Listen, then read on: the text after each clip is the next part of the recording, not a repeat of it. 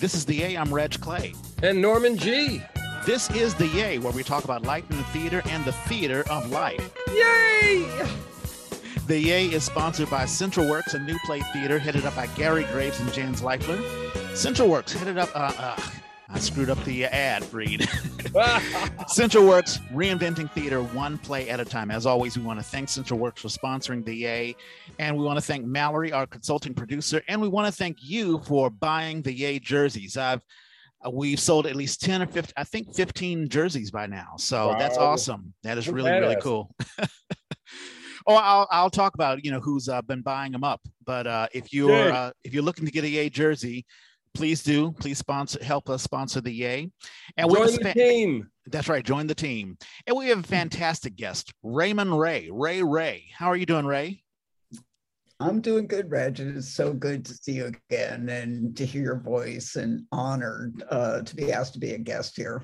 Yeah, thank you so much. Yeah, it's. I mean, every time I bring on a person that I haven't seen in a long time, it's like a family reunion. When I see you, I remember. I've got the posters right here. We were involved in Water Buffalo. Yeah. The Marriage of Bet and Boo. I did a reading of The Sweet and New. I wasn't involved in the actual production of it, but you did The Sweet and New. You've been involved. You created a company called Diversity Over Duration. And you've been involved in Theater Rhubarb. So you have a rich history of working in the Bay Area theater. Of course, you're in Minnesota now. You're a professor of film at Minnesota State University. Sweet. Yes. I'm trying to remember Theater Rhubarb. Help me. Where was Theater Rhubarb? Theater Rhubarb was started by two twin brothers, Jeff and Mark Nishimura, living in the inner Richmond. And Jeff produced, Mark directed, and Theater Rhubarb, like Jeff and Mark's whole manifesto, if you will, was to do risk-taking material, risk-taking scripts. And then they just kind of developed a little troupe and recycled us through script after script. So yeah, and I joined them. I think I first auditioned for them in like 96, 97. And it was like in my first year on to stop. So I'm trans male, I guess. We should just pop that bubble. I'm trans male. I auditioned for them in my first year on testosterone, and they had me read for both male and female parts at the time. Was that strange? Yeah, somewhat expected, but I did say, like, I'm only gonna take a male part, right? Right. And I didn't know how that was gonna go, but they called me up and offered me a male part, and grew up that way. Yeah. No, I can imagine a lot of actors might think they want that range, but when it lands in your lap and you're not ready for it, it's like, no, this is not me. Yeah, right. And we'll definitely talk about the proverbial boxes that directors, life will just put on us. Like, hey, you're a man, so this is the box you're in, and you're a woman, this is the box. And directors do the same things. Like, this is where I see you, as opposed to where the actor sees themselves. And we'll talk a lot about that. Norman, as I begin each podcast, how was your week? I think you just landed a role. So my week was empty. Like, my date book had no work. All right, I had my one little class that I teach on Wednesdays. Other than that, nothing. I was about to apply for unemployment, and then I got this weird call. And first, I don't recognize the number, and he says, "Hi, is this Norman?" I'm like, "Yeah." "This is Randy." I'm like, "Uh-oh, I only know one Randy, and that's at San Jose Stage. And I don't know if you've been hearing things, but I just wanted to let you know what was going on." And I'm like, "Well, I auditioned by video. I was asked to call back by video, and then I was asked for an adjustment by video, which is so weird because that means I'm really directing myself through all of that." And I'm like, "I have no idea what you're looking for. Let me try it." And you will not get to see that character because as hard as I worked, they wanted me to be more tough. So talk about, gender roles. I was like, that's not really in my wheelhouse, but okay, fine. I'm going to be more tough. I gave it my best Ed Asner. I decided, Mary Tyler. Millennials aren't going to remember him. Lou Grant from Mary Tyler Moore. And then that character was so successful that it spun off from a comedy to a hard-hitting drama. with him still being that craggy editor. I'm like, okay, let me try and do that. So I did it, and I guess they liked something, because suddenly I get this phone call. We're not going to do the show. It's a big cast show. We just did a small cast show, and with all the COVID protocols, it was too much for us. So we're going to postpone that. And I'm like, oh, okay, you're calling me to tell me maybe next year I might get to audition again for this show. It's kind of weird for a phone call, but okay, fine. And he says, so what we're doing is we're replacing it with a show called The Great Adaptation. Can either of you guys figure out what play they might be doing that is The Great Adaptation? Are we talking Shakespeare or? Nope, not Shakespeare. Great is your clue. Expectations, great expectations. Yes. So they're going to do that. It's originally written for more actors. The director has decided to cut it down to less actors. And again, I'm sitting here going, and why are you telling me this? So finally he says, so we're going to be sending stuff out, and we'll see you at rehearsal on Tuesday. And I'm like, sure, yes. And they're going to pay you. Cool. Oh my gosh, it's a nice salary. I won't out them, but it's a nice salary. Well, good for you. Hey, good things happen to good people. That's but fantastic. I still haven't seen a script, and I'm like, I'm going in Tuesday for something I don't even know what roles I'm playing. I'm playing multiple roles. They did tell me that, and I'm like, I love that. That's great. Did you want to talk about the reading that we're going to be doing tomorrow? Oh, you mean the reading that I am on air canceling with you? Yes. We're going to have an atmospheric river tomorrow. So the live reading we were going to do in my backyard, not going to happen. I hear you. Well, we'll postpone. We'll just put it in the refrigerator and we'll take it out later on. It's the James Baldwin project that you're working on. Yep. And Reg is going to be my Richard Wright for a scene that may not end up in that piece, but we'll see. Yeah, that's fine. It'll get performed at some point. Cool. There's some current events going on. Well, the most latest current events, I think, happened a couple of days ago. And I'm glad that you're here, Ray, because you're in film and I'm sure you deal with guns. Alec Baldwin, I mean, the shooting of the, I forget the woman's name, but I would just think that things like that would not happen anymore, that there would be so much protocols with gun play and prop play that we wouldn't have this thing. I mean, what's your take on this, Ray?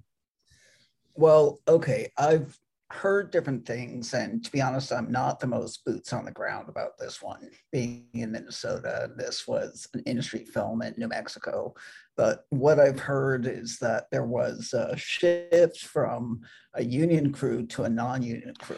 That makes a lot of difference, yeah.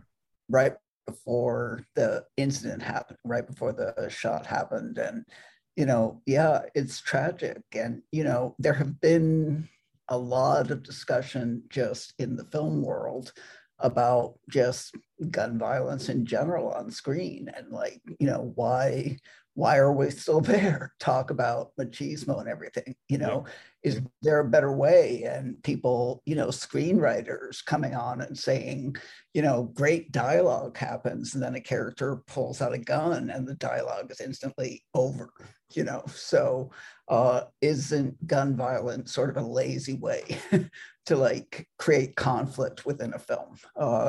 And other people are coming on and saying gun violence is here to stay on film. There's nothing we can do about it. It's all American, but right. I believe this incident's gonna, I hope, kick that discussion into high gear.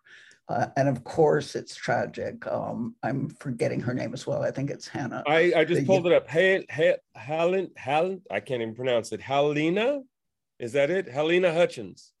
Yes, young. Halyna. Yeah. An up-and-coming cinematographer, and they talk about how bright her future was, and it's really sad. And you bring up a good point, Ray. I mean, I wrote a one-act piece called "The Gun," and it didn't get produced at all. But you're absolutely right. I mean, there is a psychology. Well, I mean, we're fascinated with gun culture, and this was a Western, so it's not like this was like submachine guns or the modern-day Tech 9s and things like that. But what you're saying about union and non-union, it's so important and it's something that you've talked about, Norman, just as a equity actor. When you're an equity actor and it becomes an equity show, even if you're the only equity actor there, there are rules and protocols and All these procedures that rules, must be upheld, that really should be upheld no matter if it's an equity or non-equity. I mean, that's why we have these regulations to prevent that was my accidents. first thought when this happened was, whoa, if this was under any kind of normal protocols, somebody is in big trouble. Yeah. I mean, Yeah. but then the second part of the story is that apparently they were at the end of day, and so the union members were released. So it's kind of shady. Yeah. It's absolutely hard, and I feel bad for Alec Baldwin. It's not like he wanted to do it. I do wonder if he was pointing the gun at, because usually you're told to point the gun not at the person, but like to the left or to the right or whatever. So I have no idea what the details are, but it's very, very sad. They may have been doing kind of a straight down the lens point of view. You know what? Yeah, you're right. That's right. If he shot the cinematographer, right? That's what I'm thinking the shot was. Agreed. Yes. Yeah. It's sad. Also, Michael Caine, that's something I should have talked about last week when we had the Hutch on. Michael Caine announces his retirement. We're going to lose another great actor. Did you know about that, Norman? How many times has he announced his retirement? Come on. Oh, was that a bunch of times? Yeah. Well, let's see if the next script. It's more than once. Okay. Let's see if something else pulls him out of retirement. A Black girl was arrested in Hawaii for drawing a picture. Did you hear about this? No. Apparently, she was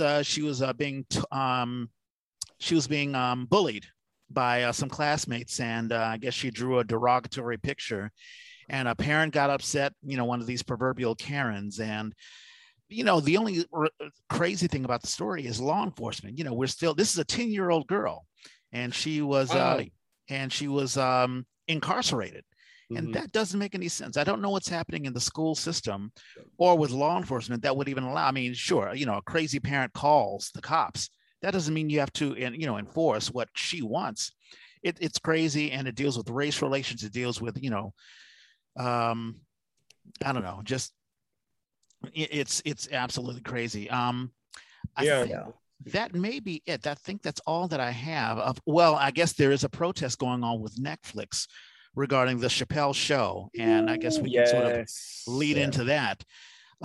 It's almost like a brush fire. You're like, okay, is it going to explode? Is it going to cinder away, or is it going to erupt? You just don't know, because like many things, it is just polarizing. And I'm like, can we really have a serious discussion? This is ridiculous. Right, exactly. Yeah, but I think the polarization could have just been predicted completely by Netflix, and aside from the whole claim of inciting violence, which I actually think is real, I mean, Chappelle himself is making a really big point throughout that whole special, and the last line of the special really nails it, where he says, "Stop punching down on my people." So it feels like his whole, if you just listen to his special and how talented he is, his whole take on things is how ridiculous that claim is by the trans and LGBTQ community, which is like a really valid point. That whole like punching down, punching up, whatever thing. I agree. That's crap. But outside of that, I mean, I'm not worried about Dave Chappelle inciting violence himself on people. I just think that, the impact that his words can potentially have on people who are not him, people who are white incels sitting at home watching his show, and potentially combining their transphobia, which they now feel emboldened about, with potentially their racism, and then you've got trans people of color already being killed a lot.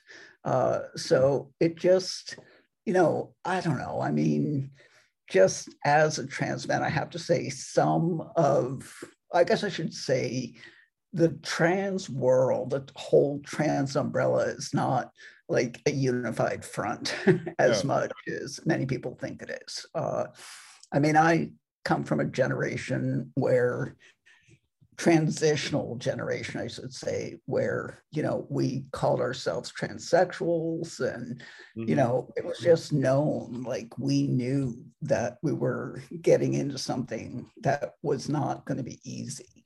And to a large extent, we didn't expect it to be easy. So I think some of the sort of newer trans generations insistence that things should be better, and that they are entitled to have things be better, is new for like some of us in my generation. Right. Well, I mean, if you go all the way back to, what is it, Christine Jurgensen? Yes. I remember being a child and that film about that experience coming out. And as a child, just being completely confused because our society had no way to contextualize this, none. Right. And I think I love your point. Specifically, I love the point. I remember, again, another one that I grew up on was Robert Crumb, the underground cartoonist.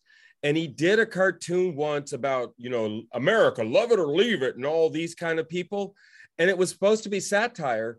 When the white supremacist community started to get to the point of like newsletters and a big media presence, they grabbed that cartoon unchanged and they put it up. And he was horrified, tried to go to court, First Amendment. They're right. He put this out there. All they had to do was pay the rate and they could use it because commercialism, capitalism. And I think you're right. Chappelle has positioned himself to protect his community, but by doing that, he's offered up some ammunition to these other folk.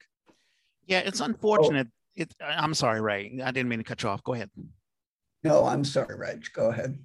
What I was going to say is, we can get into this, and it happens with all sorts of minorities, like, the whole, I call it the suffer game. It's like, I've suffered more than you have. And women are like, no, I've suffered more than you have. And let's say the gay community, no, I've suffered more than you have. Then you have gay people of color.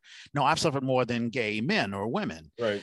Then you have the trans community. And I think we can all come to the conclusion that, the suffering is sort of a global thing. I mean, even as a Black man, there's a privilege that I have that someone in Africa doesn't have.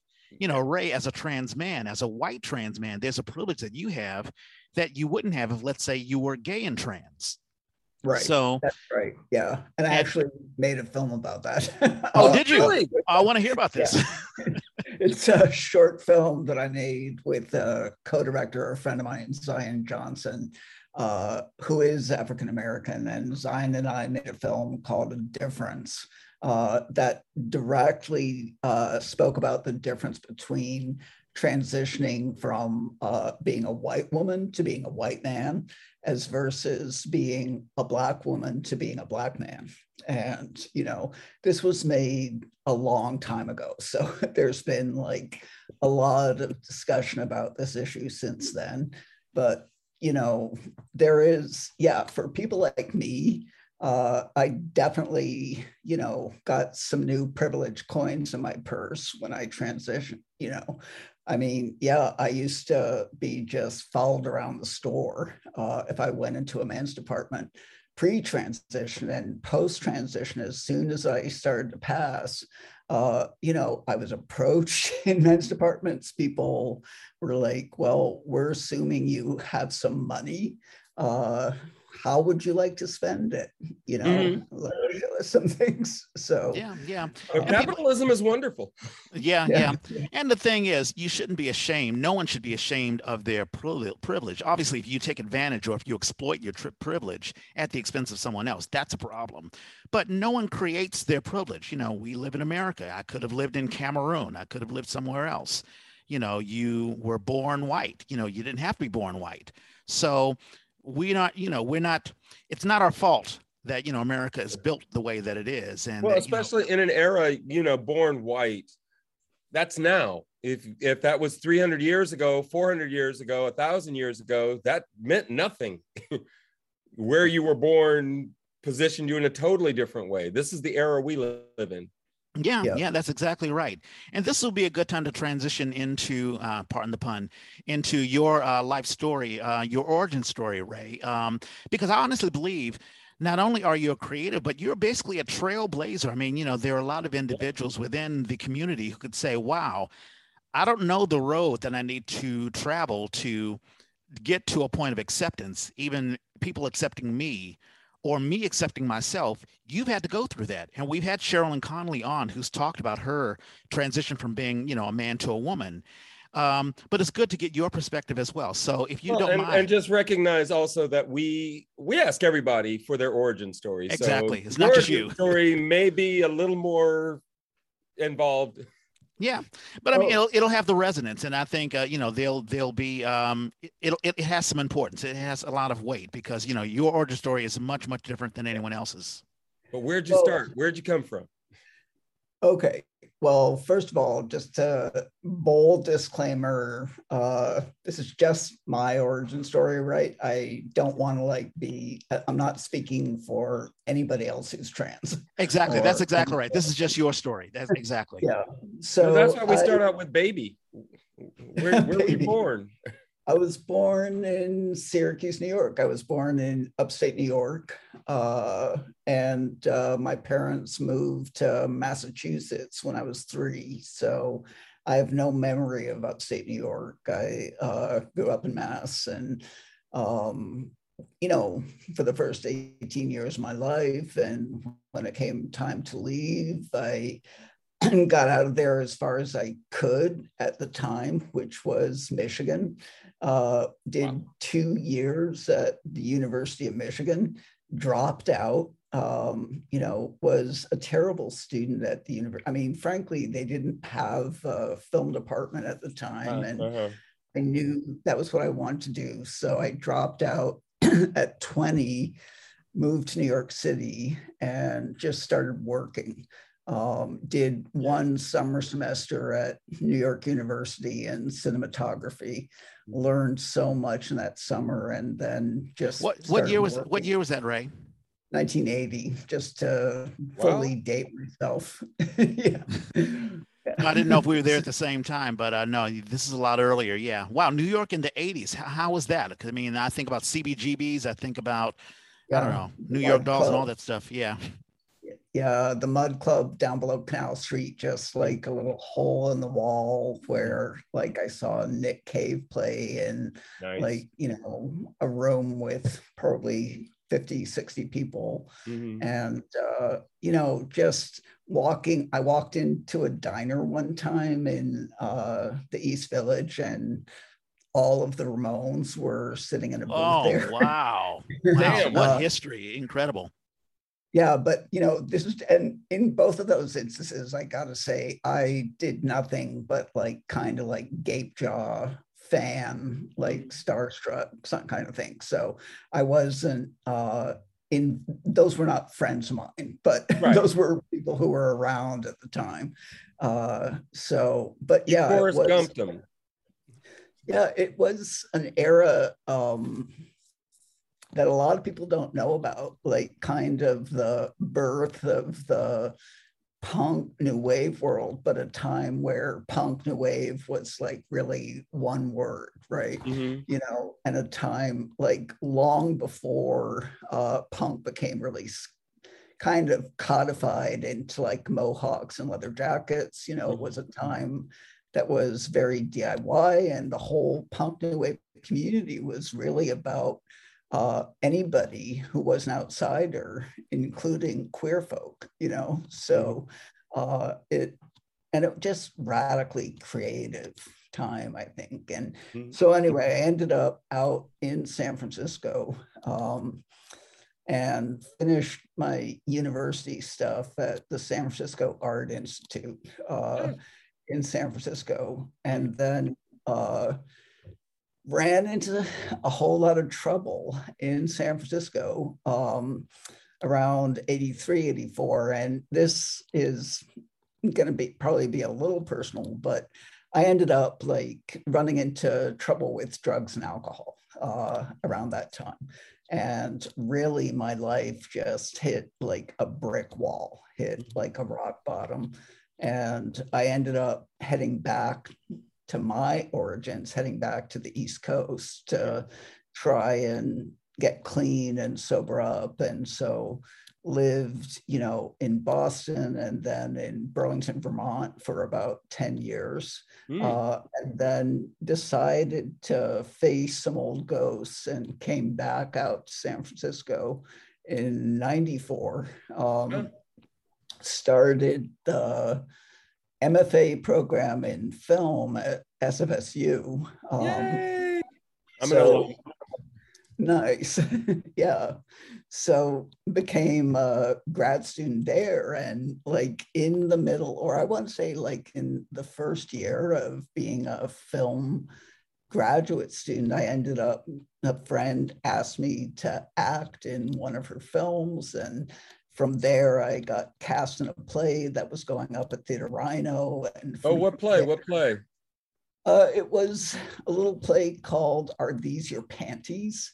That was written by a woman, Chris Gosney, who I ended up in a relationship with for a while. But yeah, it was like a little lesbian farce. This was pre-transition for me. So, but that was like 96. And then- Was John Fisher involved with Rhino then? No, he wasn't. Okay, this is pre-John Fisher. I think so. I mean, Ray? I don't think he was there at that time. Okay. Because that's at the Red Brick Building. Yes. I've done 2 Rhino shows, and both in that building. And yes, I remember that era. I mean, that's when what's his name, Amiano, was coming up as a political figure. Oh, Tom Amiano, yeah. Well, and it was a very exciting space, I think. So we were in the basement, right? We were in the studio. Yes. Yeah, the studio. Yeah. And then I joined a oh God, what was that called? The Baby Snatching Dingoes, which was like a sketch comedy, like a lesbian sketch comedy troupe that also performed in the studio and elsewhere. Who was involved in that? I'm just curious. Let's see. Oh God, I'm gonna forget all the names. Sophie Alonso, Maria Bro. Shoot me, God, I can't remember all the names. Okay. Where'd you guys act? What building was it in? I mean, or did you have to rent out a building? Well, we were in the studio at Rhino. Got it. I understand. Yeah, we did end up. I don't know. I wasn't involved in the administration of that group, so I have no idea who was paying rent to who. But we also performed at several other spaces. I'm trying to remember. God, it's so long ago. The reason I asked who, because I ended up doing a couple shows with Rhino and then actually producing a show there. And I got to know some of the women, and they were clearly, comedic geniuses. I was like, and they were well known in that community. And I was like, okay, I didn't even know these people. I thought it was amazing that there was so much talent there.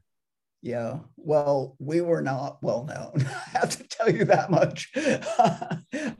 I'm wondering if I know a couple people that you're talking about, but we were like off that radar a little bit. So, yeah. So after that, when did you get involved with, I guess Rhubarb is next, is that right? Yes. Yeah. So again, I started medical transition in 96, 97, then started hormones, started have surgeries, and auditioned for Jeff and Mark Nishimura, got cast in a male role, and then cycled through several male roles for Theater Rhubarb. And, I have to tell you, I mean, I wasn't like consciously doing this at the time, but since then, I have actually recommended to people who are transitioning female to male that they act during their first couple of years of transition. That is interesting. Yeah, it's almost like a trial. I don't know, like maybe trying out, and maybe people do that subconsciously anyway. I mean, for those who, I don't know, who get hopefully in a safe space. Yeah, exactly. It's a safe space. It was very safe, and I got to like try on many different versions of masculinity, some of which I wouldn't want to be playing out in real life. Like, one of the, I think in one of the theater rhubarb, Wilhelm Reich in Hell, which was a script written by Robert Anton Wilson, so very underground. And I actually played the Marquis de Sade in one of the shows. So, so all versions of masculinity without like any repercussions in real life. So it was like, it really helped me to transition. It helped me to explore all sides of masculinity. So, and I love antagonists. I'm sorry, but no, that is so fascinating. I mean, just the concept. I didn't even think about, because I think we've talked earlier in other podcasts how theater can be sort of, well, when I was in school, they said, theater is therapeutic, but it is not therapy. But you can certainly see how it can help someone's emotional growth. Because, and I'm sure as a teacher, Norman, well, both of you have been teachers, where let's say you're working with someone who may not be the great actor or actress in the future, but they'll still learn something from the theater classes. Role play is always useful. I'm playing people. I'm doing some gigs that are just role play. So I'm dealing with civilians. I'm dealing with people in their jobs, medical students, or computer software programmers. Folks. Yeah. Well, the whole teams, and I have to role play with them.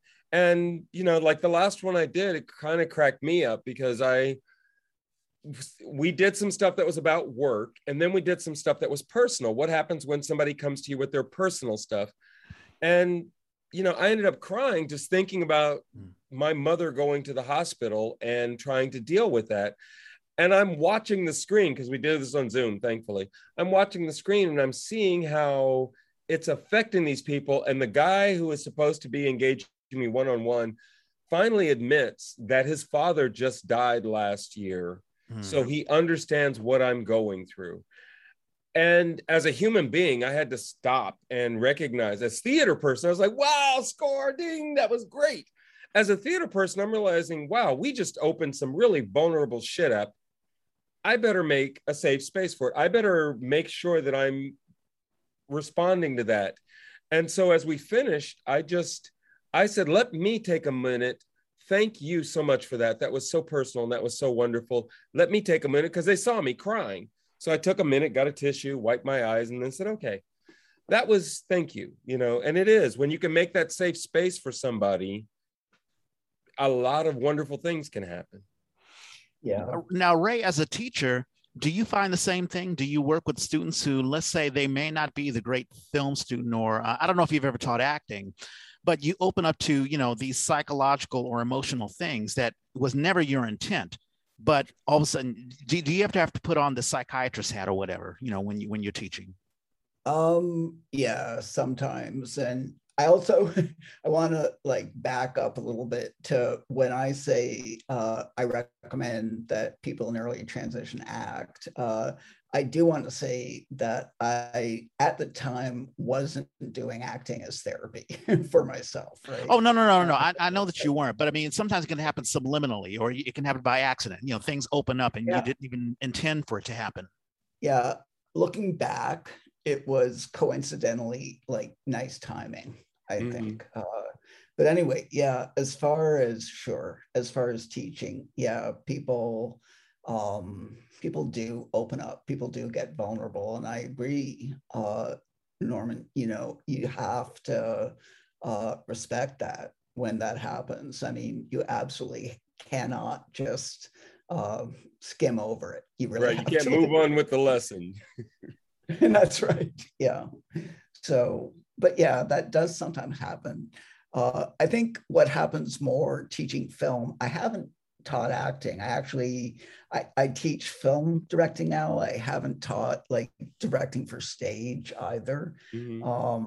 And what I see happening with film students is just like a lot of like pent up expectation and I don't know what to call it, like a lot of intensity about how they are being received and how their work is being received. And I think, you know, as you get like a little bit more of a track record and you go through a lot of critique and you even see comment sections, you know, about your own work, like, you know, at a certain point, you are still making, especially film is like a mass audience, right? I mean, the idea is to get it out to like as many people as you can.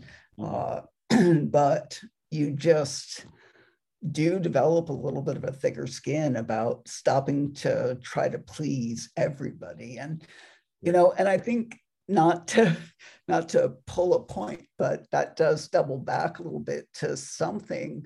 And I listened to the last episode where you talked about the Dave Chappelle show, and something that you said, Reg, actually really hit home with me, which is that, you know, as a transgender person, like, you know, it isn't really reasonable to think that everybody is going to appreciate you, you know, in life. It's just unfortunate that for all of us, sometimes people are not going to appreciate us.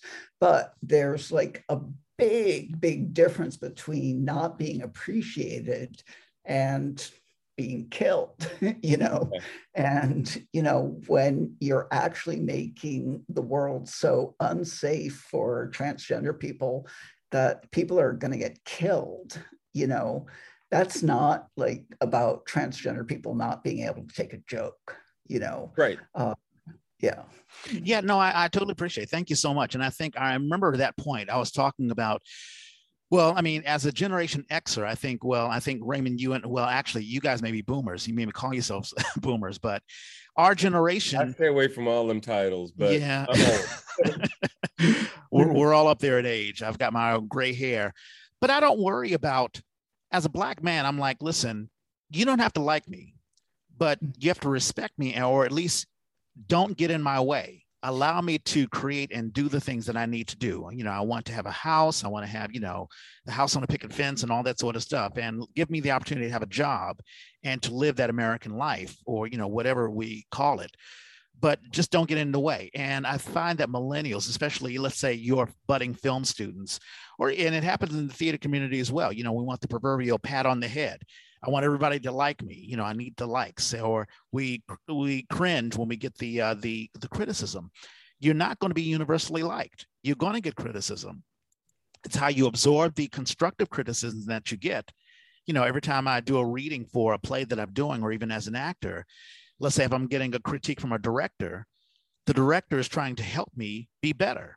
And a good critique is to help me as an artist get better. Now, obviously, there are bad critiques, and I have to know, you know, what critiques to take in and what not to take. And I know how to ignore the bad stuff. You know, there's going to be what they call them, trolls. You know, they're going to be trolls. Oh, yeah. So whatever, just push them by. Yeah. Yeah, I mean, I think it's really just a question of like, you know, when you're trans, when you're in a minoritized community that is actually being killed on a regular basis, you know, and we are certainly not the only one. I mean, certainly, you know, the Black community is being killed on a regular basis as well. Right. I just feel like, you know, there has to be some sort of idea past like, oh, you just can't take a joke, you know? Right. So, yeah. Yeah. And I think, you know, go ahead. No, please go ahead. Well, I was just going to say something relatively obnoxious, which is that I do think at times my community, the trans community, is like incredibly humorless about themselves. But that's for very good reasons. You know, I mean, people are struggling like every single day. And frankly, I'm not, right? Yeah. Like as an older white trans man. So I gotta like stay out of critiquing people who seem to me to be lacking a sense of humor. Yeah. I mean, I'm very sensitive at, like people's struggles. I may not understand what your struggle may be, but I have to at least acknowledge that you are struggling. And I think that's the job to be done with cancel culture when it's done properly.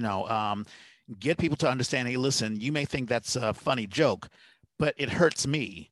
And I mean, there have been a couple of articles where I think there was a trans man, black person, who was like, hey, I really thought Dave Chappelle was funny until the closer, and now I'm hurt and I've been laughing at him all this time. But he wasn't necessarily saying I'm going to cancel you. He's just saying, listen, I'm hurt at this point. This is right. This is my experience. Now, I wonder about the filter. Because I feel, and it's so funny, I was just I had a meeting with the guy yesterday and we were talking about creating projects. And I said, it's been a big part of my career in the time that I've lived as an adult. The majority of stories, as far as I can see, of Black men are these images, icons, stereotypes, caricatures, things that I don't relate to at all. I'm if I had to label myself, I'd say I'm suburban Black. I'm not some gangbanger. I'm a little bit older than that, so that was a new music. I mean, to me, in the same way that punk was, I wasn't ready for either of those. I was just like, what? It took me years to start to assimilate that. But I grew up in polite communities and it felt safe. So I have just in the last decade learned a new filter, and that is I walk around in your environment, a place where other people might think they are safe and they are comfortable, and they kind of see me as an outsider. I don't see myself as an outsider, to the point where I've employed this filter where I'm realizing, oh, you're not comfortable. We're in a situation where we're actually doing great. You're doing great. I'm acknowledging you're doing great. You're acknowledging me on some level, but you're not comfortable with it. And it took me a while to kind of go, oh, wait, I can't figure out what's going on here. Maybe this guy's uncomfortable with Black people. And I'm like, well, look around the room. Yeah, there's not really very many Black people around. This person may have grown up in this community and they're totally uncomfortable with it. And I find that is the way that I actually think about the trans community right now, is I'm like, okay, I feel like I'm an old man. I've grown up in what I even thought was a liberal world, but I am being challenged in all kinds of ways, language and perception and that threat that to me is not a threat. It's not a threat to me. But if I stop and think about it, I'm like, oh, I can see how, even if it's not a direct threat to you, it's not clear that it's not a threat and you're being safe. What kind of idiot am I to not acknowledge that? Why wouldn't I want you to be safe? Yeah. And even though it's, I say it's not like me walking down the street on a given day, I am not threatened for being a trans person, at least largely because I'm not read as being a trans person. But, the thing about, the thing about transness is that, in certain situations, if that's revealed about me, which is has to be verbally, sort of a confession, all of a sudden my safety is gone. It just disappears, and as much as, to some of the trans community, to some of the younger trans community, I am dated, I am old fashioned, I'm like old school. I need to I'm dying out, I'm so dated. But to some of the straight cisgendered male community, I am not male. I am as trans as they come, and and I deserve to die as much as anybody else does. So that's a shame. I wanted to interject a little bit, Ray, because when I met you, I was involved in a group, and you were talking about in '97 you had your surgery. About 3 years later, you and I were involved in Bay Stage's last production, The Marriage of Bet and Boo, where I stage managed you. And you had just mentioned that when straight men or heterosexual men, men look at you, they see, a trans person. I didn't see that at all. And of course, you didn't tell me until I think it was after we did Bet and Boo. Um, that and because you brought me into the reading of The Sweet New. And of course, you didn't have to tell me that at all. But what I saw when we did Water Buffalo, it was Water Buffalo that we did. That was the last Space Stage thing. Yeah, Betty Boo I directed. Exactly. I got the two mixed up. But in Water Buffalo, I saw a very charismatic, lively, very funny guy. You were just a guy. Mm-hmm. And we had a lot of fun with Water Buffalo, although it didn't bring in a lot of audiences. I mean, it was just there was a lot of crazy things going on. Matter of fact, I had Bob and Travis on the podcast, and we talked about how Bob had produced the whole thing and was upset with the director, Jerry Diego, and there was almost a fight. And it's a shame because the script was actually awesome. And it dealt with a lot of gender crossing issues. I mean, Travis played Gita Ukraine, who was having an affair with the woman who was married to Bob, who was your best friend, but and so it was wild and zany. Interesting. What was your memories of Water Buffalo? Well, aside from your mention of the fact that it's never good for a producer to also be a lead actor and put somebody in between those two roles as a director, like don't do it. Aside from that, my memory was that it was just a lot of fun, and many different versions of gender. And really, that was just about casting. Although I have to say that at the time, I wasn't seeing myself as looking trans on stage. So yeah, I was just another male actor in the show. So I'm not sure. And, I don't know how many of you have seen the more recent documentary Disclosure, but that documentary is something to watch if you haven't watched it already, by Sam Feder. It's really set with actors in the film industry in LA, but talking about all kinds of transgender actors, talking about representation, and a lot about being trans, having to play transgender characters, wanting to play transgender characters, wanting to stay stealth so you're not limited to playing transgender characters, and just a whole realm of younger than me trans actors, just beyond skilled, and out there in the world now. I had a quick question for you, Ray. As you mentioned that, there was I don't know if you guys remember the MTV video. It was Robert Palmer. It was a song called "Some Like It Hot," and it was a really, really popular video. And there was an actress who sort of played the love interest, who was, these MTV videos. They're dancing around, they're on cars, and they're the sex symbol, and their hair's flowing. And in that video, "Some Like It Hot," it was revealed that the woman was actually trans, and I think she was pre-op trans. And it was a bit of a tragic story because she was outed. She was outed years later, and it affected her career. The question that I had for you, is it necessary? Like, I listened to the Dan Savage Love podcast, and he's a fantastic person talking about all sorts of sexual issues, not only sex the act, but sex identity. Right. Is it necessary to there are people who are gay who are like, hey, I need to tell people that I'm gay because it's part of my identity and I don't want to be in the closet. Is there such a thing, I guess, with you? And of course, you're not a representative of the trans community. This is just yourself. But do people need to know that you're trans? I mean, I didn't, and that's a good question, because in Theater Rhubarb, after getting cast as male, and for a long time, I didn't even tell new troupe members who came onto the troupe that I was trans. And, and that's called being stealth in the trans world. It's not called being in the closet. There's a difference. Sure. There's a difference.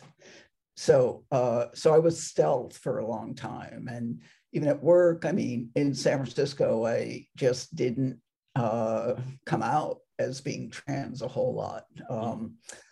but what happened to me, and I think this is because, initially I came out into the lesbian community as when I first realized I was attracted to women, and was in that community for about 12 years. So I really grew up in the LGBTQ community. I mean, I came out when I was 23. So, so after a while of being stealth, basically being stealth as a heterosexual man, Right. I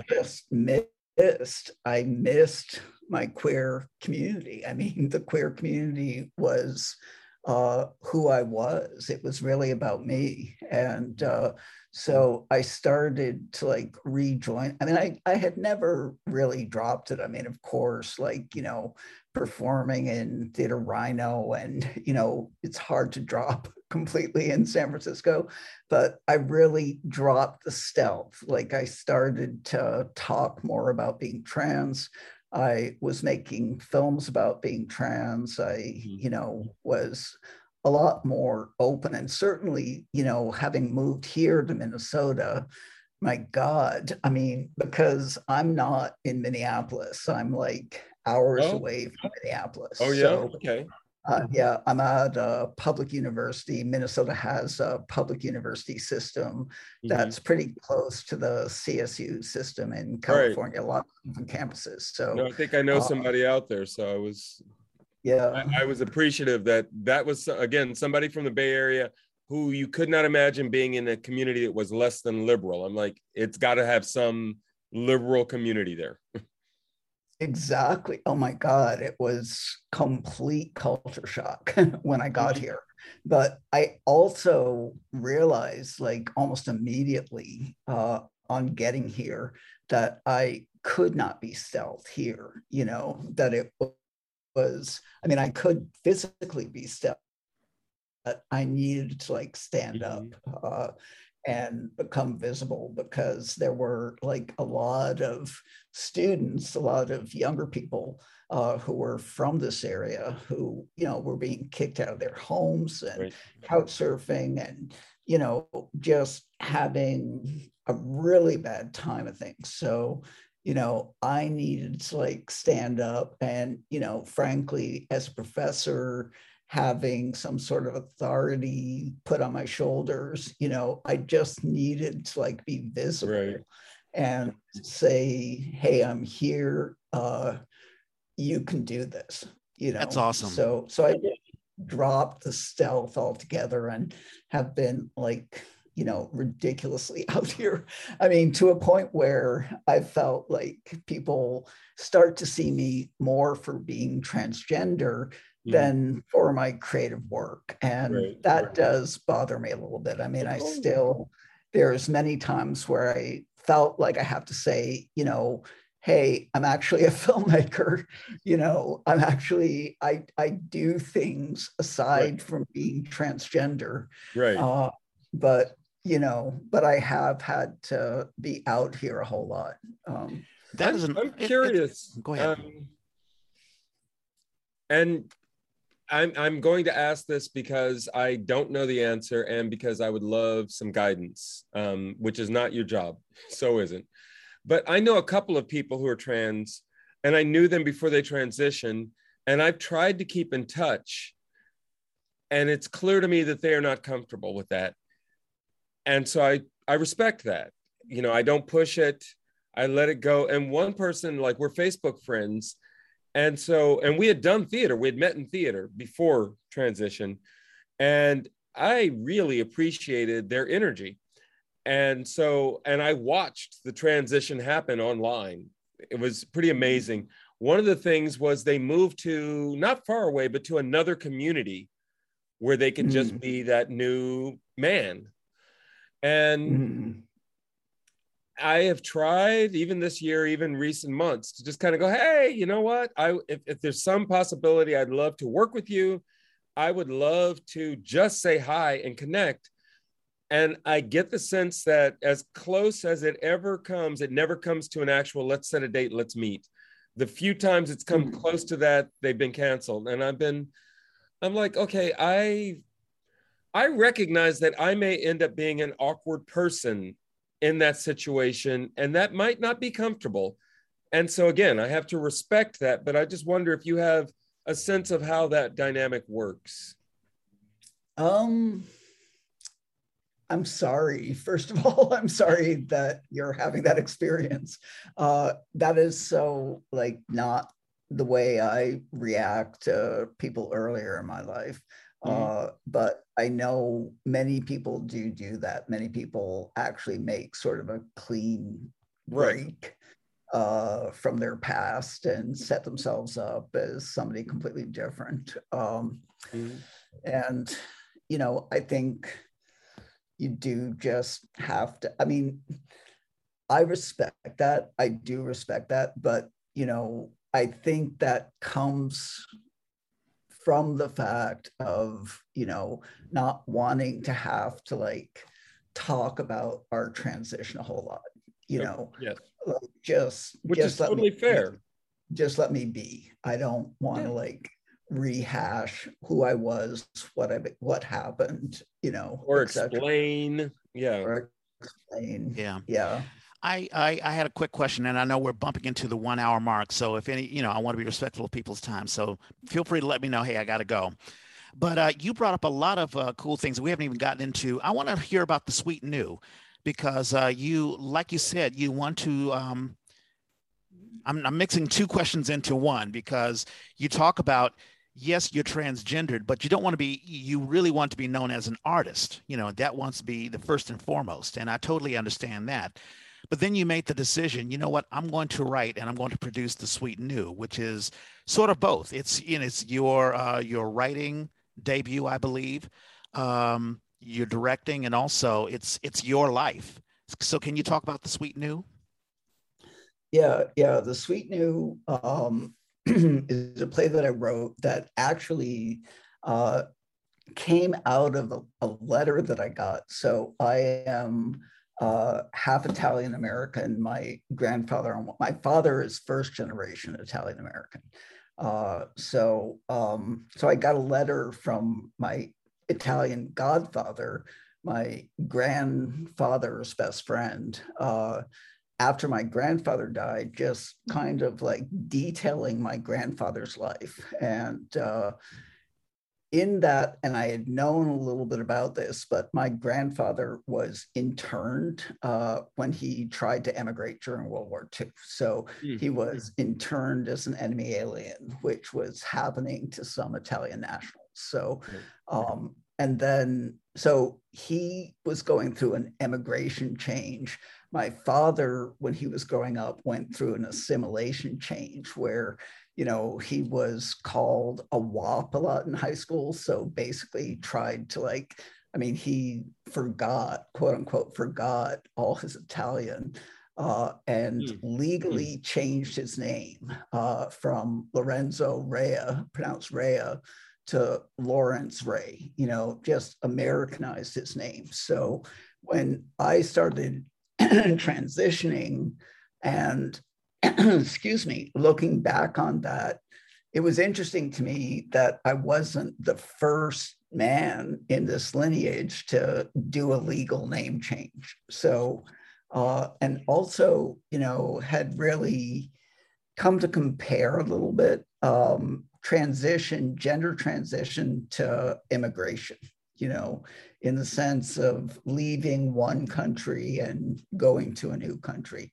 learning new customs. So that's sort of the larger, some of my voice is going, and that's sort of the larger story behind the Sweet New. Yeah. No, it's amazing. And just the analogy of, you know, that, the metaphorical transitioning from one country to another, but also just the acceptance, you know, like you've had to deal with the acceptance. And I'm sure you may have felt, well, I'm the only one, you know, of my family. But then, you know, you hear, oh, wait a minute, you know, my father had to go through something like this from an immigration standpoint, and my grandfather had to go through this. So it's very rich, and it incorporates your story with the story of your family. And it also connects your family together, I would think. When you did the production, cool. it's awesome. It's just fantastic. And it's great. I mean, just the the concept is wonderful. Did your family, did they come to see it? I mean, did they come to appreciate the story you were trying to convey? My family, the vast majority of them are still on the East Coast. So, and it first went up on Exit Stage Left in the Exit Theater. Uh, so no, they didn't see it there. But there was like a very large, San Franciscan Italian community audience that came to see it and enjoyed it. And also, there's a historian over in the North Bay called Lawrence DeStasi, who has really like one of the historians about Italian internment. And so he came and introduced the play at one night. So, and it was really helpful for me to feel connected to that community in San Francisco as well. But there's like a scene in the play where, all three generations, all three male generations are having a conversation and arguing with each other. And so in the audience, there was usually, even in that small audience at Exit Stage Left, about half the audience was from the queer community, and the other half the audience was from this old school San Franciscan Italian-American community. And there was just like some really severe tension in the room between those two communities, until that scene came up. And then all of a sudden people were starting to laugh together. And that was like a really sweet moment for me, just to be able to hear that. So wow, the magic of theater, that is just awesome. Reg, are you saying that were you working on this? Did you work on this? I just did a brief reading on it. I wasn't involved with it at all. I'm not exactly sure why. I saw reading is involved. Yeah. No. I was and that was really when, I don't know if you remember this, Ray, but I was even asking you advice on Girlfriend, because I was this is after we did The Marriage of Bet and Boo, and before you even told me that you had transitioned, because I was like, hey, I needed some advice because I was going through some issues with a girlfriend of mine during Water Buffalo, and I was asking you about that. And I think you gave me some advice, but it's just another example that I did not see you, in this context. I merely saw you as a guy. Okay, so my question to you about that, Reg, if you had known that I was a trans man, would you not have asked me for that advice?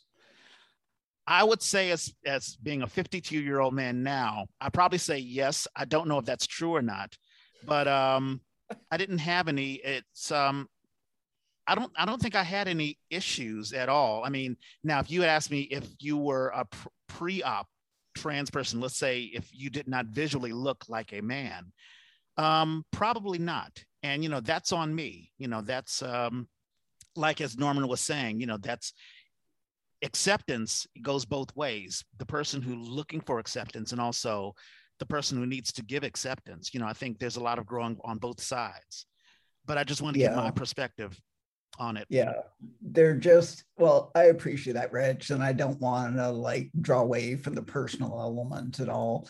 I mean, I think it's just interesting to me because, yes, I mean, I have lived as a man who dates women for much longer in my life than I lived as a woman at this point.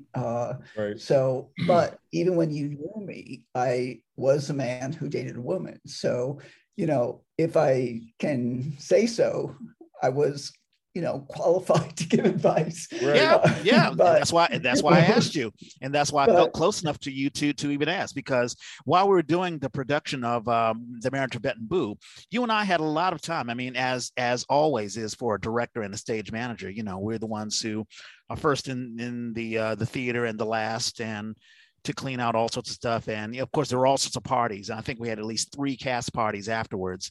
Right. We were just going absolutely crazy, which shows how connected we were as a group. But I think you and I were sort of serious types who were really focused on the work itself. Right. One last question, I guess, because we are hitting towards the 1 hour mark. And there's one thing that we ask all theater Well, I have a question before your last question. Yes. And that is, what was your moving on from Bay Area theater? What moved you to the next place? Here to Minnesota. Is that where it was? Yeah. Well, no, I mean, yeah, I didn't want to leave San Francisco at all. I mean, San Francisco is in some ways still my creative base, in a lot of ways. But, my job, I was a lecturer at SFSU. So my job was continuously threatened, right.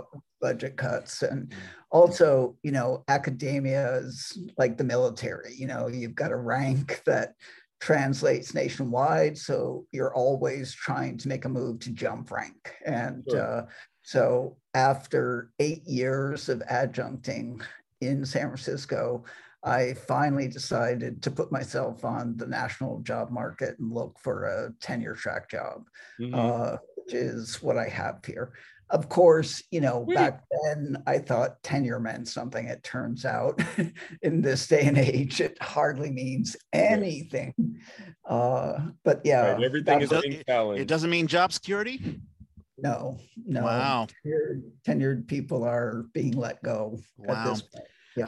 I did want to interject. You taught Ruben Grijalva. That's a connection. That, really? Yes. You were his teacher. Oh, Ruben's my boy. Oh, I love me some Ruben.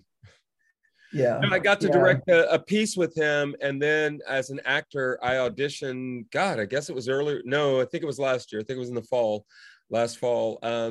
Got to audition for a piece that he'd been commissioned to do. And I was like, this is weird, because I'm thinking of the kid that I've been working with. And all of a sudden, it's not like he's in a position to make any choices. But if I'd ended up in the show, I'd have been like, I'm working for this kid now. This is weird.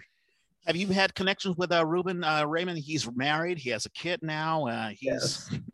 Yeah, I mean, I follow along with him on social media. We haven't completely stayed in touch, but yeah, I see him doing great work as a playwright. So his work is wonderful. Yeah. Yeah. What I was going to ask you, I mean, you talked about, going to Minnesota, and of course, the job market took you there.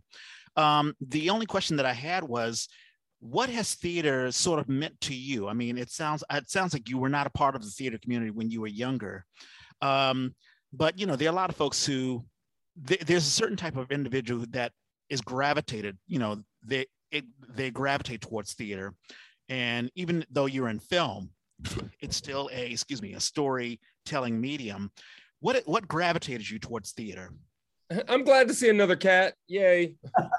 My cat came in here and just started performing. And I was like, what the fuck are you doing? You never do this. Yeah, my cat, I've been doing classes on Zoom, and my cat makes regular cameos for my students. So, yeah. So theater, I don't know. Theater rhubarb, I really liked the experimental, risk-taking nature of theater rhubarb, I have to say. I am not, my films usually have some side of experimentalism to them. So, and I think, taking the path to become an academic has certainly allowed me to stick with experimentalism in ways that if I was, say, administering a large company, probably would have to work with scripts or subjects or films or something that were less experimental to be able to bring in the bucks. But my films, have done pretty well being experimental. It's just that that's my interest. Theater itself still makes an appearance in my films, but not traditional theater. So right. Yeah. And I've always traditional theater isn't traditional theater anymore. It's become a new animal. It really has. Yeah. I mean, when I think about the films that I really, really enjoy, a lot of them come out of theater. They're like a theatrical, when I think of American Buffalo, when I think of 12 Angry Men, or some of the Glengarry Glen Ross, very dialogue based, something that, sure, it's on film, but this can easily have been on like a black box theater. That's the sort of theater and that's the sort of film or media that I'm drawn towards. So I really do think that for those who are, I don't know, film writers or film creatives, starting in theater is a very good bet, because it's a great foundation to be in. I mean, wouldn't you agree, Ray? Yeah, I mean, I got to say, since moving here, Reg, some of my film has really veered towards nonfiction, just because it's been hard in the area that I am in to be able to cast the way I would want to cast if I was doing something narrative. I mean, so I've started to do a lot more nonfiction, but again, the nonfiction that I'm doing is pretty experimental. So, and I actually have my most recent project is going to be screened in the San Francisco Transgender Film Fest. That's coming up online on November 11th to 14th, I think. I can get that to you. But yeah, I'm writing it down. Transgender Film Fest. So I had films it used to be called Tranny Fest, right? Like when it first started back in San Francisco in 96, 97, 98. Just this tiny little transgender film festival that was probably, I think it was 1 out of 2 on the entire continent. There was also a trans film festival called back when that term was acceptable. Right, exactly. Yeah, I mean, Norman, yes, back then we were transsexuals, right? That's who we were. But I mean, the tranny, I remember when that debate suddenly started happening, I was like, okay, I can see, yes, let's move forward. Yes, exactly. Yeah. What film is it? What film is it? I'm writing it down. My film is called Put the Brights On, and it's a film about rural transgender experience, especially here in Minnesota. Put the brakes on. Okay, so that'll be at the rural transgender. I love that. Yeah. Is it called? Go ahead. Go ahead, Reg. Sorry. I was just going to say, is it the Transgender Film Festival? Is that what it's called? It's called the San Francisco Transgender Film Festival. Okay, November the 11th through the 14th. Yeah, we'll pump that. Okay. Yay. Thank you. Yeah, absolutely. Man, what a fantastic conversation we're having. Is it time? Because it's 1:14 now. So yeah, I mean, I'm not in any rush at all, but we should get into our birthday shout outs, birthdays. And it's funny because our schedule has been so erratic lately. I'm going to just go ahead and again put out to Jennifer LeBlanc's birthday was like a day or two ago. Amazing Bay Area person. Rachel Baker is somebody I got to do a Hamlet with, and that was exciting and weird. Very small cast, Hamlet. Thomas Simpson, Afro Solo, he's the creator, founder of Afro Solo. And every time I think our relationship is done, he pulls me back. So they did a Zoom thing at the beginning of the year, and I got to direct yet another solo piece. That was wonderful. Ashley Smiley is somebody I've never met, but she teaches at Berkeley. She teaches at Cal. And I see her stuff online, and she is a fierce advocate for theater, people of color, all kinds of identity issues. She's just on it. Luana Stewart is somebody I got to watch. I met as a high school student, and she became a stage manager and has been working in Bay Area theater for, it's probably about 20 years now. Priya, I will leave that one for you. Richard Said is one of the gurus of acting. If you are looking to take an acting class, you can pay an insane amount of money to take one with Richard Said. That's right. That's how it's pronounced. Richard teaches here and in LA for way more money than I would ever spend, but everybody I know who's taken his classes thinks he's fabulous. Emily Austin is somebody I met when I was working at Cal Shakes as a theater, as a teaching artist.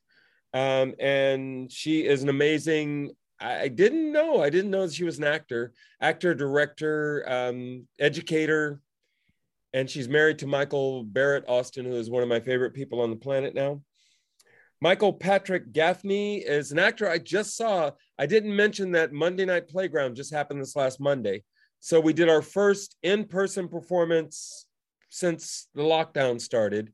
This season is going to be in person and streamed, which I'm still trying to figure out how that works, but we have 3 cameras and it's been pretty wild. And he came out to see the show. That was wonderful. Evie Abat was a young actress that I got to cast. The first time I got to direct a Filipino, a Jeannie Baroga play, she played our lead character. I don't even know what accolade I can give him. James Carpenter. This is, when you talk about local actors, Bay Area actors, James Carpenter is kind of top of the heap right now. But having said that, I have to admit, I got a phone call from Julian Lopez Maria today. We did Death of the Salesman. He played Willie Loman. And we are just about to start rehearsing for this Great Expectation. He called me today because we have to get a COVID test before we can go into rehearsal Tuesday. And they're in San Jose. And he's like, I don't want to drive all the way down there and drive back. And I heard that you found one in Oakland. And I'm like, yeah, I did. So we're going to be working together. And he is yet another of that generation of actor where it's like, oh my God, I'm so glad that you guys get to keep going. Aaron Wilton is on the other end of that spectrum, a younger actor. I met him as a young actor. He is in the union and has been a spokesperson for the local union. And he was in the play that I just directed at Playground. It was called Beshert, which is a Yiddish term for this sort of reincarnation reunion. Wonderful play. Sarah Cavier is somebody I went to high school with. And it's weird. In high school, you see these people and you're like, oh my God, you're going to be a great actor someday. She didn't. She immediately went into film work and started directing and making film. David Usner is an actor whose name I have heard forever in Bay Area theater. If you see, I think it's the last black man in San Francisco. There's a naked guy wandering around. That's David Usner, which is a horrible way to describe somebody. He's actually a really fun, wonderful actor. But if you want to see all of David, watch that movie. Karen Schleifler was the stage manager and production manager for San Francisco Shakespeare's As You Like It, which I did a couple of years ago. And what's weird is she was, at the beginning of the summer, the production manager for Pericles. I was not at that time in the show. And then after I saw an announcement saying that she was moving on to another project, I got cast. I got hired to be the understudy in that production. So our paths just barely missed. Andy C. Trindle is one of the creators of Second Wind Productions, and also an amazing actor, wonderful actor. I've seen her at the Phoenix more than once. Heidi Hernandez Gaddy, I have to admit, was one of the first times I ever fell in love with the stage manager. I mean, like, serious crush. And the first thing I found out, she was married, happily married. And I was just like, I really respect you and you're wonderful. And I wish you weren't married, but that's okay. Life happens. Those are my birthdays for the week. And mine will be very, very quick. Yesterday, Jessica Coker Moore, she had her birthday and we had her on the Yay. She's a wonderful singer and actress. She's usually in Ray of Light Theater. Great belter. On the 24th, which is tomorrow, we have Ashton Dylan Quarles. We call him Matty Q, and he was a stage manager when we did the okay, I'm reading your notes. Matty Q, he was our stage manager when we did the Senior Moment. Town Hall Theater. Y'all did a show called The Senior Moment? No. But in any case, so, you know, it's what's interesting about Matty Q is that when we were doing Women on the Verge of a Nervous Breakdown, thank you. There was actually gunplay there, and he was very, very good at making sure that protocols were done. I mean, there was no threat that the gun would go off. It wasn't even supposed to go off, but he treated it as if it were a live gun. So Matty Q, you know, all hats off to you. Great stage manager, and happy birthday to you. Also, Marla Cox, I wrote a little piece called Nia, which was featured at the Musical Cafe, and she was my lead actress. And we've had her on the Yay. Happy birthday to you, Marla. You were about to mention Priya Gayadeen. She is a fantastic actress. And I can't pronounce the last name, so I'm glad you jumped in. Yeah, at first I would pronounce it Goyadeen, but it's actually Gayadeen. Wonderful actress and such an interesting background. She's Middle Eastern, but she grew up in Guyana, lived in Canada, then lived in the DC area, Baltimore area, and then I had a thriving theater, actually film, television experience in Brazil. And now she's in the Bay Area, and now she's doing stand-up comedy, and she's really, really just kicking butt. I had exchanged a couple of emails with her, and she's talking about how she bombs on stage sometimes, but she's actually enjoying the experience, and she looks like she's an up-and-comer because I see her being showcased all the time. So happy birthday, Priya! Yay! And the last one that I have is Alex Frankel.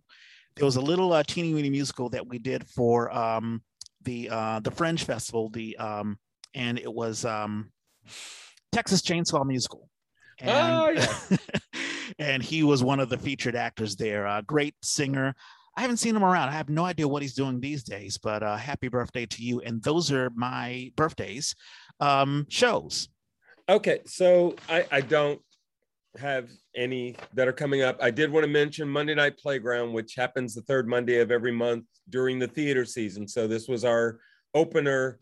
I did Beshert. There were 6 pieces. I personally think my piece was the best, but that's only because there was a whole lot of mix between artists and playwrights and technical. We had a bumpy start, but we are off and running. And then I also wanted to just share, this is Pericles, the musical. This is the director, or they made an image of this with all the actors, and the director printed them out. I hate the fact that my picture's not on here, but that's because I was just a lowly understudy, even though I did go on. Yeah, no, and you did a But I don't have any other current shows. Yeah. Oh no, actually, God, I should mention Perspective Theater. Their play. Can't think of the name of it now. I'll look it up while you do yours. Okay. I did want to ask a question about Playground. Are they, so I know that they, you guys did it last Monday. I shouldn't say you guys because I'm involved in it as well. You are involved in it. I read your play. Did you? I wrote it. I wrote it yesterday. I read all the plays. Wow. I wrote it yesterday and you read it. Awesome. No. Wait, you didn't submit one for this last one for October? No, I submitted one for November. I literally saw the Crap. I haven't read those yet. There's a whole nother pile coming. Right, exactly. See, you're reading a play that I hadn't even written. Anyway, what I was going to ask is, so this coming Monday, I mean, is the performance only once, or will it so because, and this is, and I may get in trouble saying this, but so Equity, and I am an Equity member. Equity is problematic right now. They have not done a good job of moving into the 21st century. And so they did not deal with COVID as badly as everybody has dealt with COVID. Equity has done no better. So Equity jammed up producers with all kinds of things like you got to test your actors twice a week, blah, blah, blah, blah, blah, all kinds of stuff. That is just difficult. It's difficult for the actors. It's difficult for the producers. So when Playground approached Equity about how can we make this work, and they came up with this list of things that just made no sense. For Monday Night Playground, we call the actors in one day. They come in, they rehearse, we do tech, and then we perform. And it's all in like a 5-hour block. So all these other things were just really restricted. SAG said, go for it. SAG basically said, you're going to turn a camera on? Cool. And these are the rules, which are at least, not as much as what Equity is asking for. And so you're like, great. So we're under a SAG agreement, which means it is live streamed during the show. Apparently, and I actually wrote an email just yesterday saying, I don't understand this. And if I'm trying to tell my family that they can see the show, what am I telling them? You get a ticket. You have to get a ticket to get into the live stream. If you're not going to be there in person, you have to have a ticket to log into the live stream. Once you have that ticket, it supposedly opens up, links you to an on-demand where you can see it, I guess, until the next one. So about a month, you get a chance to see it. Okay, so that was my basic question. So let's say someone misses it the last Monday, they can either come in the next Monday or they can see a live stream up until supposedly. But okay. I wasted a good 2 hours the other day trying to do it, and I finally wrote I went on their Facebook page and wrote a very public message saying, I can't figure this out. I want my mom to see it. I was going to show it to my mom. We have a ticket. My wife bought a ticket, so I have a link. I can't get in. Okay. Well, but that's what supposedly is going on. And hopefully by the next time we talk about this, I will have a really clear answer on how you can actually do it. Yeah. So let me push the other shows. Poor Ray. You've been very, very patient, Ray. Thank you so much. No, it's interesting. I'm so far outside the Bay Area at this point. It's great to hear about everything that's going on. We're in a messy period. People are trying to reconfigure. Yeah, and COVID has thrown a wrench in a lot of the stuff. But there are theater companies that are still pushing on, like Club Fugazi. They're doing Speechless Live, and I heard about this through Cassidy Brown. Cassidy Brown had posted on Facebook that I guess it's opening back up. I guess it's a Club Fugazi is a club in San Francisco that focuses on comedy. So I have a link here. It'll open October the 23rd, which is tonight. Crystal Brown is also in it as well. And nice. we've had her on the A bunch of times. Also, Shotgun Players, they are doing The Claim. Radhika Rao, one of our favorite actresses, is in that. It opened October the 14th and it ends October the 30th. New Conservatory Theater is doing Interlude. Sean J. West is directing that. That opened on the 13th of October and it closes November the 7th, so you can still see that. Also, Foothill College is doing The Book of Will on November the 5th through the 21st. It's a little far out. I guess next week. Eiko Yamamoto is in that. She is just getting cast over and over and over again. I'm so happy for Eiko. Just doing, a fantastic job. She was one of the first Yay individuals, because usually when we get people to come on to the Yay, either it's somebody I know or somebody that Norman. Eiko was one of the ones who heard the Yay, contacted us and says, hey, I want to get on the Yay. So I'm very, very happy for Eiko. So that's The Book of Will. The Revolutionists is playing at the Palo Alto Players. Kimberly Ridgway, and we've talked about her ad nauseum, just an amazing actress and writer and creative. She's in the show. Working all over the place, yes. That's right, working all over the place. Also, Berkeley Playhouse, we've talked about this, Into the Woods. That will be November the 19th through the 23rd. Anna Yoham and Mara Sotelo is in that. And I've talked about Central Work Script Club. That's still going on. You'll download and read a play script, send in your questions for the playwright, and then listen to an audio interview with the playwright. It's delivered monthly, and we'll have a link to that.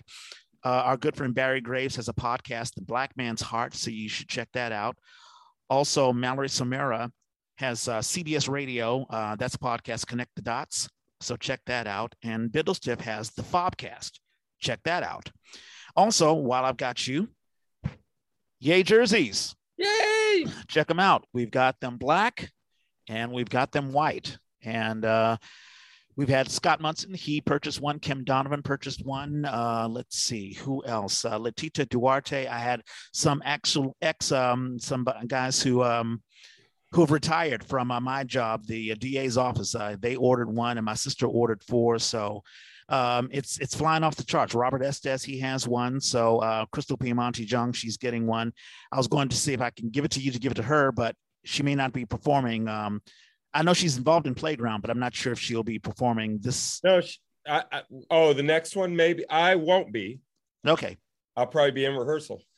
So either which way, we've got the Yay jerseys. Thank you so much for those who have purchased it. It is $30. It used to be $20, but we've had to up it because it costs a lot to make it. But it will certainly help us out. And what we do is we promote Bay Area theater and the Bay Area theater artists. So thank you so much. Speaking of thank you, Ray, thank you so much. Did you enjoy yourself? I do have 2 shows. Oh, you do have 2 shows. Okay, go ahead, Norman. Perspective Theater is doing somewhere. It may close tonight. I just looked at the website. And that's at the, I think it's not the Dragon Theater, the Pear. And then Oakland Theater Project is doing a play called Brilliant, and that'll run through the 31st. Awesome. Thank you so much. Ray, did you enjoy yourself? I did. First of all, it's just great to catch up with you, Reg, and nice to meet you, Norman. And yeah, hopefully I said something that made sense. I always, it's dicey to talk about transgender issues, even as a transgender person. So, big disclaimer, whatever I said, only my own thoughts, not trying to represent anybody else, but was so happy. Thank you, Reg, for asking me to be on the show. No, thank you. And thank you for giving us a perspective. And I really think everyone's perspective has some meaning. It's not like you're saying, well, listen, I'm speaking for the entire community. Like, I can't speak for the entire Black community, but you still have a voice. And you've been a part of the Bay Area theater community, although you're still in Minnesota now. But, you were part of Theater Rhubarb. You were a part of Diversity Over Duration, the company that you created. And I think in your own little way, I mean, being a sort of a trailblazer, someone who has had to go through these issues, just that story of you talking about, opening yourself up so that your students can say, hey, you know what? I'm not the only one. That means a lot. That means an awful lot. So, God bless you, Ray. That is just fantastic. Any case, this is you're probably looking at this on YouTube. I'm sure our YouTube folks are like, wow, fantastic. They finally got a YouTube thing up, because we've been doing it live for the last couple of times. But if you are watching this on YouTube, please like and subscribe, give us a thumbs up, tell us what you like and what you don't like about the any questions that you may have, let us know. If you're listening to us on the traditional podcast apps, we're on all podcast apps. We're on that purple podcast app on the iPhone and the iPad. And also, if you're an Android user, you can use the SoundCloud app, or just go on soundcloud.com and you'll find us. The A was created by theater people for theater people. If you have a show you want to advertise, or if you want to advertise yourself, let us know, hit us up. Our Twitter feed is the A3. I'm at Red Space Clay. And I'm at Hoosier. Ray, do you do any social media? Any place where people can, learn more about you and all that stuff? Sure. We got a website. I have a website, yes. And my company is actually Density Over Duration, not Diversity Over Duration. Oh, okay. Thank you. Thank you for the correction. We got the link in the chat. Yeah, there's a link there. But yeah, I've got, I also am on Instagram as much as I'm on Facebook, but not as much as I used to be. So my Instagram is affected_by_light. And I'll put that in the chat too. Yep. And I've got that. Yeah, that's right. I have been, it's funny when I add people on Twitter, I'll sometimes forget their moniker and I'm like, okay, who's affected by light again? Oh, wait a minute. This is Ray. Got it. Yay. Cool. Thank you so much. It's a wonderful Saturday. Hopefully the weather's wonderful in Minnesota there. A little chilly. It was down in like the low 40s this morning. So a little nippy, but what can you expect? We're like way, way north. So, yeah, exactly. Yeah. All right, everyone, enjoy your weekend. Thank you so much. And as Norman and I always say, we gotta find a better sign off.